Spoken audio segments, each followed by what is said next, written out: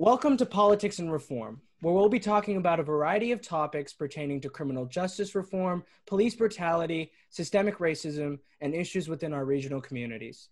We are here to talk and inform not only ourselves, but our audience with the opinions and critiques of those individuals that practice in these fields. Today, we're here with Soffiyah Elijah, a criminal defense attorney, a former deputy director at the Criminal Justice Center at Harvard Law School, the executive director of Alliance of Families for Justice, and the first African-American woman to lead the Correctional Association of New York. Soffiyah, it's great to talk with you today. Thank you. It's a pleasure to join you. Right. And how are you doing in this global pandemic? Well, it's a very difficult situation, as I'm sure it is for everyone.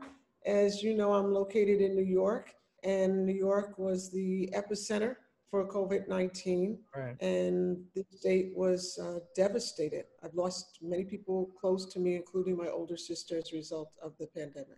Wow. I'm very sorry for your loss. And you know, the same thing on my side of the family, but you know, without further ado, I say we get started with the first question. So tell the audience a little bit about yourself, your professorship, your activism, and the organizations you lead. You know, what inspired you to dedicate your life to justice and advocacy?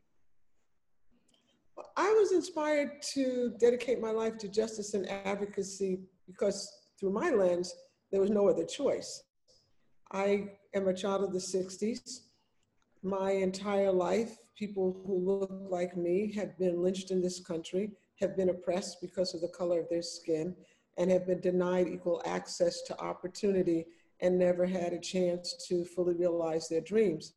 So every opportunity that I received educationally or career-wise seemed to me I was obligated to use those opportunities to improve the plight of my people and all people who are oppressed in this country. Right. Yeah. Well, you know, I've heard the stories of the 60s, you know, I've read about all the history I can. And well, I guess I'll say that we're in this like insurgent period, even right now, in the midst of a global pandemic and you know, recently. And so I think this is also a great time to talk about justice and advocacy. But moving on, you are the director of Alliance of Families for Justice, which is a nonprofit devoted to providing counseling and free support to those family members in prison. You know, what sparked your interest in helping these family members of incarcerated individuals? And do you believe that programs like this should be permanently institutionalized within prison systems?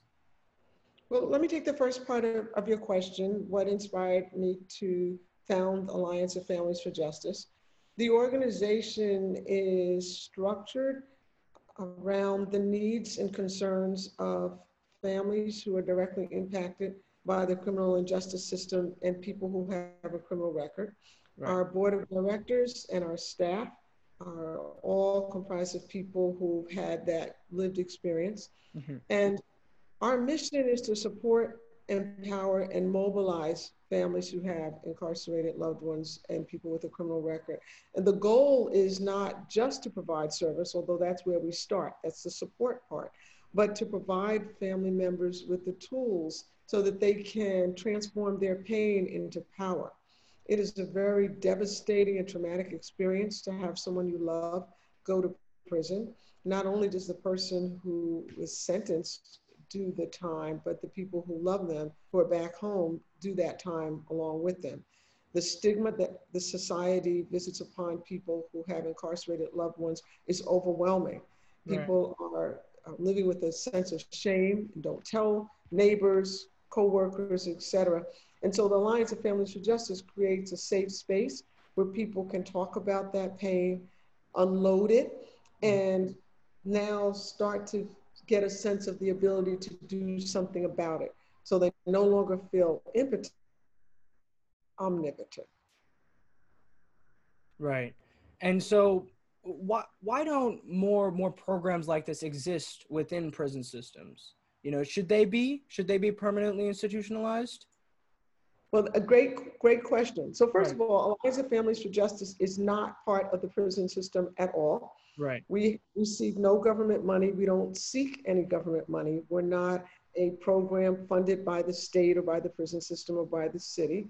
We're completely independent. right, And we want to keep it that way because our family members not only are concerned about the conditions under which their loved ones exist, but they're concerned about changing the systems that are responsible for the oppression that they and their loved ones experience.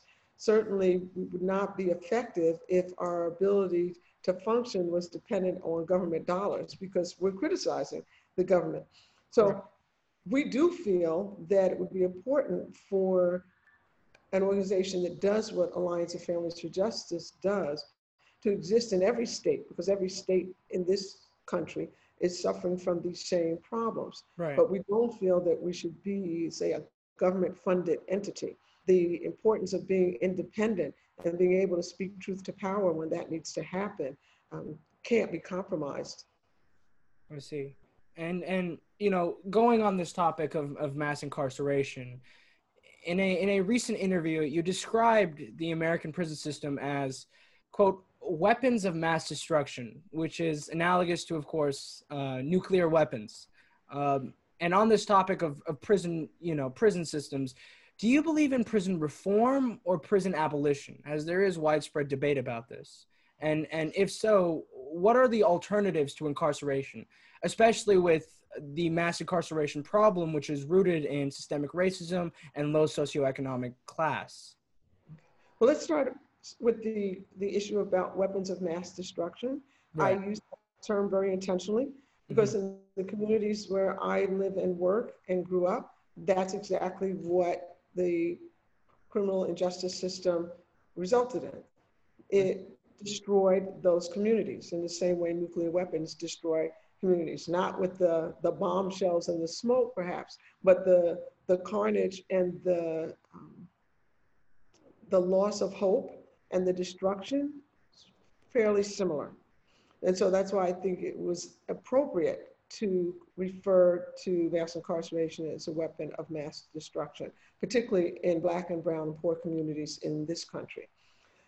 Now, you asked me whether or not I believe in prison reform or prison abolition. Right. So prison reform is a convenient term to use when talking about trying to bring about change and tinkering around the edges. Hmm. And certainly it's important, particularly for the people who are locked up in these cages, to address the quality of life, quote unquote, that they have to live with day in and day out. But I also believe very firmly that it's not possible to reform this system, that you can't reform prisons any more than you could reform slavery.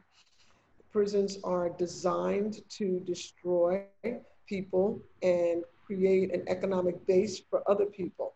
So there's in similar ways that slavery was. And so that is not something that can be reformed.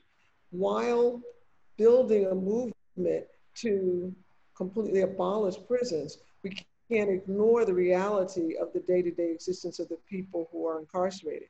And Right. so I think that the two are not mutually exclusive, that it's important to fight for reforms while understanding that the ultimate goal is abolition.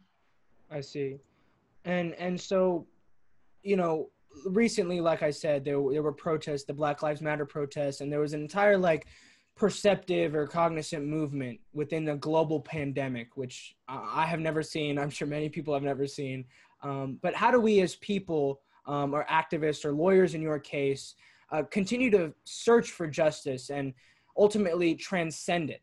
You know, what advice would you give to those individuals looking to change the norm and fight for prison reform leading to prison abolition?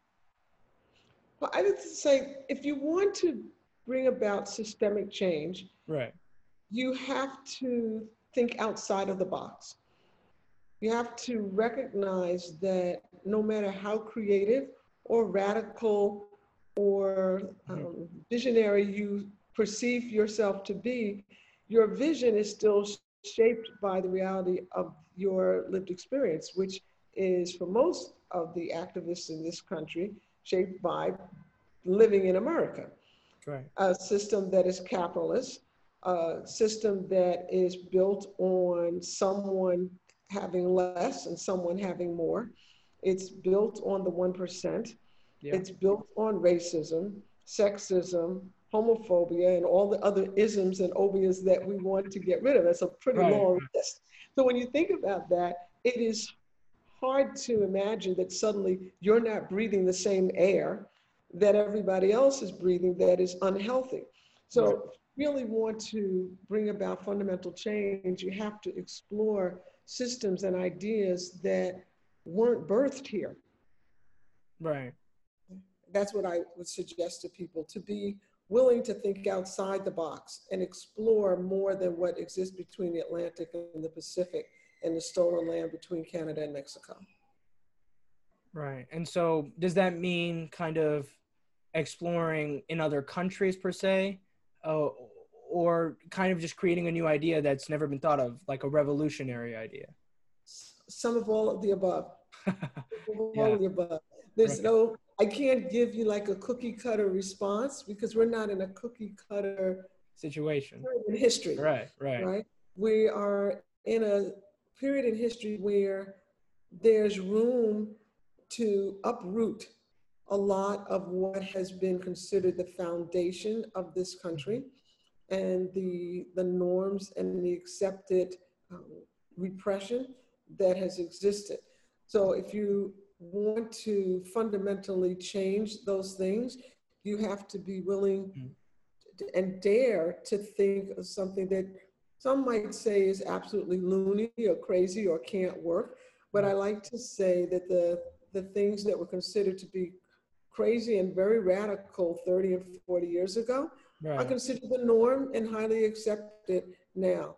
And Right. a very easy example is if you, people say now, quote unquote, the Black Lives Matter movement has really taken off and people are in the streets. I remember lying down on 125th Street and Adam Clayton Powell Boulevard in the face of a Black Lives Matter protest several years ago.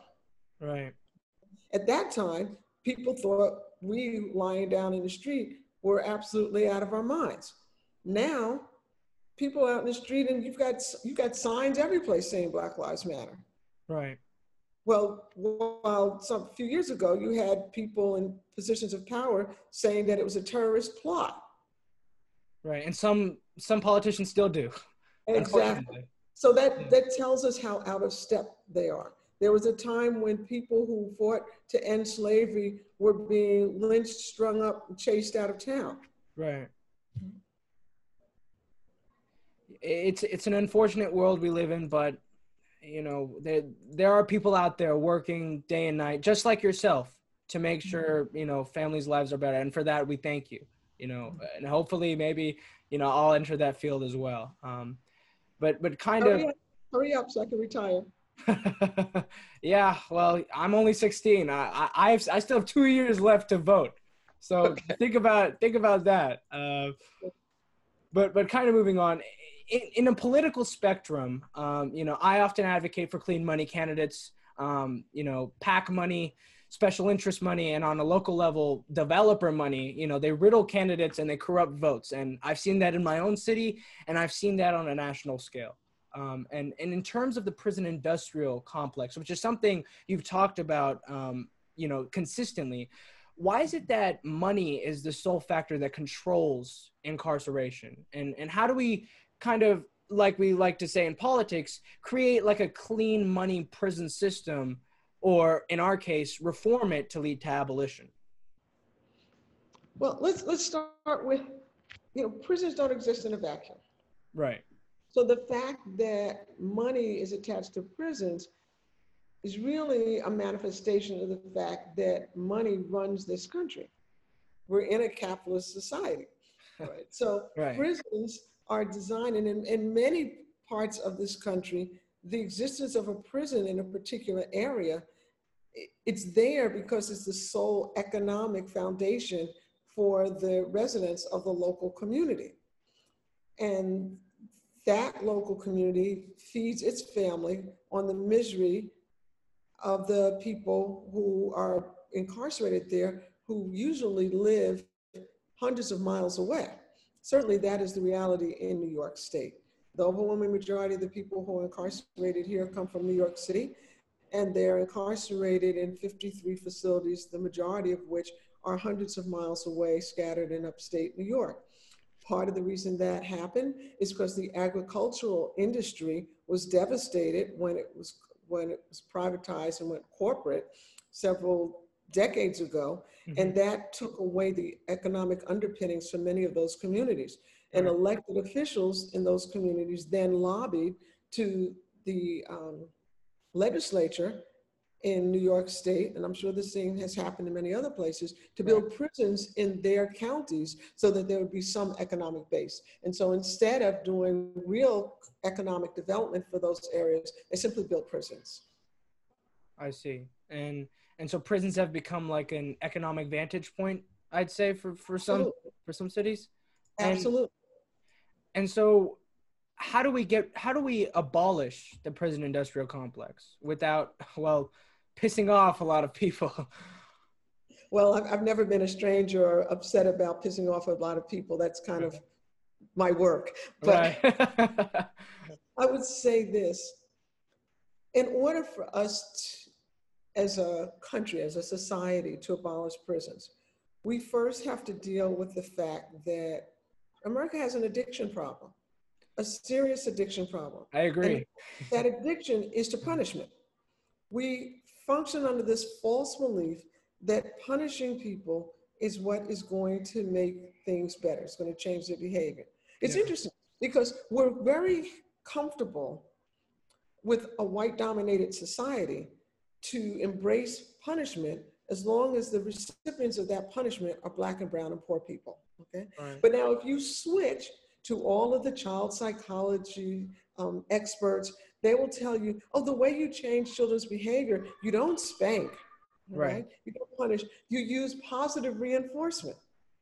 Positive reinforcement is like the law of the land until you talk about Black and brown people. Right. Salute. All right. Thank you. So Thank you. I would suggest that the very first thing that we have to do if we're going to abolish prisons is we have to come to grips with our hypocrisy and our addiction to punishment and what underlies that hypocrisy and that addiction to punishment. Because I can assure you, if the demographics of who is in prison and Right. who is running this country was to flip tomorrow, Right. abolition would be done in about a week.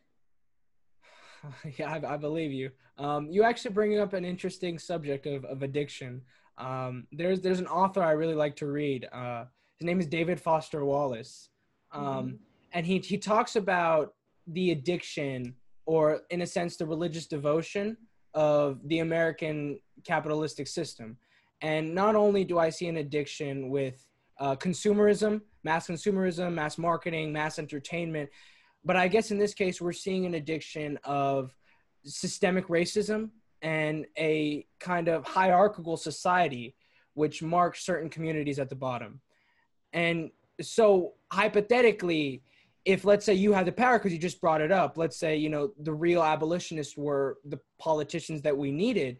If you had the power to change any law, any procedure, any rule, like you had God's hand in regarding criminal justice reform, what would you do? What key areas would you focus on, and why? Well, if I had God's hand, I'd flee the country, and that'd probably be okay. All right.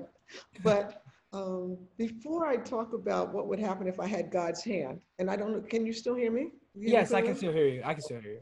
Before I talk about if I had God's hand, I want to circle back to the questions you asked me before about money and politics, because I think Right, that's important. I don't want to ignore that. Okay. right. I think it's a very fundamental thing that we need to do is we need to take money out of politics. That is correct. So Yeah. there should be like there should be an equal playing field for people to campaign. Yes. Should not be tied to how much money you have. Okay. True. So that we're not making choices between billionaires. All right. The person who is working a minimum wage job could be just as equally or more equally qualified to run the country as the person who's a billionaire. Right? Right. We know for sure, if we've learned nothing else from the past 4 years, intellect has nothing to do with whether or not you get the votes. All right, I'll leave that there. Yes. Yes. But so I would say a fundamental thing that needs to change in this country is taking money out of politics altogether. Okay, Yeah. so tax, et cetera, be gone. Now, to your last question to me about if I had God's hand, what would I change? Right. Wouldn't probably start with the criminal justice system. I probably would start with the basic tenets of equality for everyone, and to fundamentally restructure our society so that everyone has an equal opportunity for their dreams to come true. Because if you look at every aspect of unfairness and inequality in this country, it's tied to the fact that people don't have equal opportunities for their dreams to come true. I can assure you that more than 85% of the people who are incarcerated Mhm. wouldn't be there if they had the same opportunity for their dreams to come true as the Right. people who are working on Wall Street. All right. Right. So that's where I would start. I would also fundamentally change how we think of creating employment. It's not the case that we have to have unemployment in this country. One of the main factor, the only factor actually that has been tied directly to an increase or decrease in the crime rate is the unemployment rate. Right. Okay. So if people have jobs and they feel that they can have a meaningful living, then the likelihood that their lives are going to intersect with the criminal and justice system is very, very low. We also need to fundamentally stop pretending that mental health issues are not a real factor in society. Right. And we need to create quality care for people who are in need of mental health services, Yes. Yes. minus the stigma, minus the ignorance that goes into the provision of those services, where someone has to be able to function as if they have a PhD and are tenured professor at an Ivy League institution in order to navigate the bureaucracy to get the basic care that they need for their mental health services. If Right. we could address some of those basic things, we would already turn the tide fundamentally in this country. Another thing that I would seriously urge we need to do is radically change our foreign policy. We need Hmm. to stop pretending we're the biggest and the baddest and the smartest, because I what we have agree. proven is that we're the stupidest and the ones most hooked on incarcerating and putting people in cages. So it's more than time for us to eat humble pie.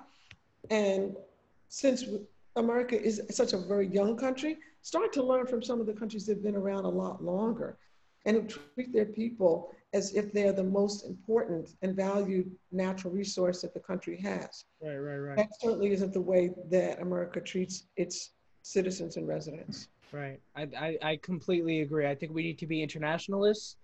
I don't think we need to be a self-proclaimed global superpower, and I definitely think there needs to be some reallocations in government spending, and especially on a local level as well. And I noticed that, each question I asked, you kind of use a consistent word of radical. Um, and nowadays, we see politicians, we see activists, and a lot of critics like to use their tactics and say it's radicalism, it's too radical, or it's socialist. Yeah. Do you agree with this statement? And is radicalism the answer to reforming the criminal justice system? What merits a true systemic change in the corrupt American justice system? So, I learned a long time ago that before I feel I need to react to the critic, Mhm. let's examine the critic. Okay. Right. So the people who are saying that calls for abolition, defunding the police, Hmm. eradicating systemic racism in this country, that those are radical beliefs. I question whether or not they're running around calling the activists in the Boston Tea Party radical. Hmm. Okay.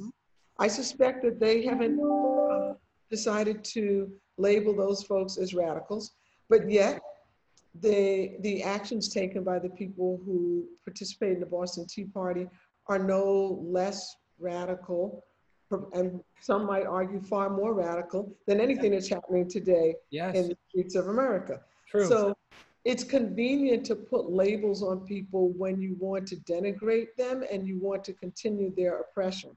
So anyone who wants to call the actions and the narratives that are calling for systemic change and eradicating racism and Mhm.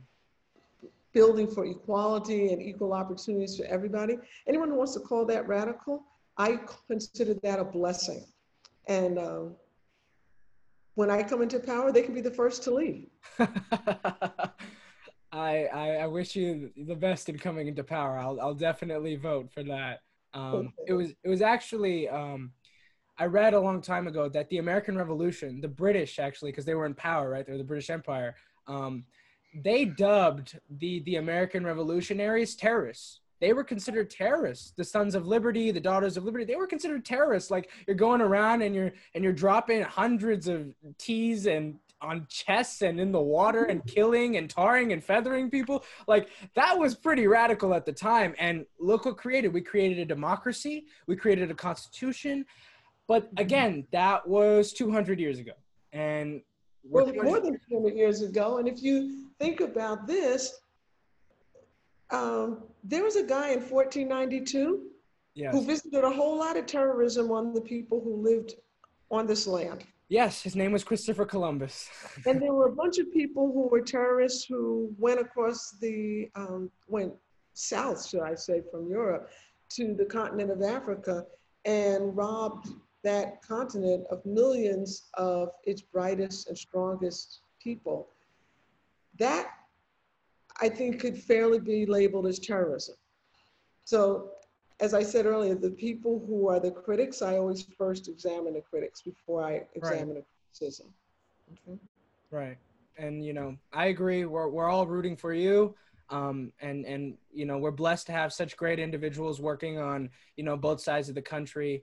Me, of course, I still have my entire life ahead of myself. But I wish you the best of luck in your future endeavors. And thank you for talking with me and blessing kind of the next steps for our revolution. Okay. Well, thank you for having me. It was a pleasure.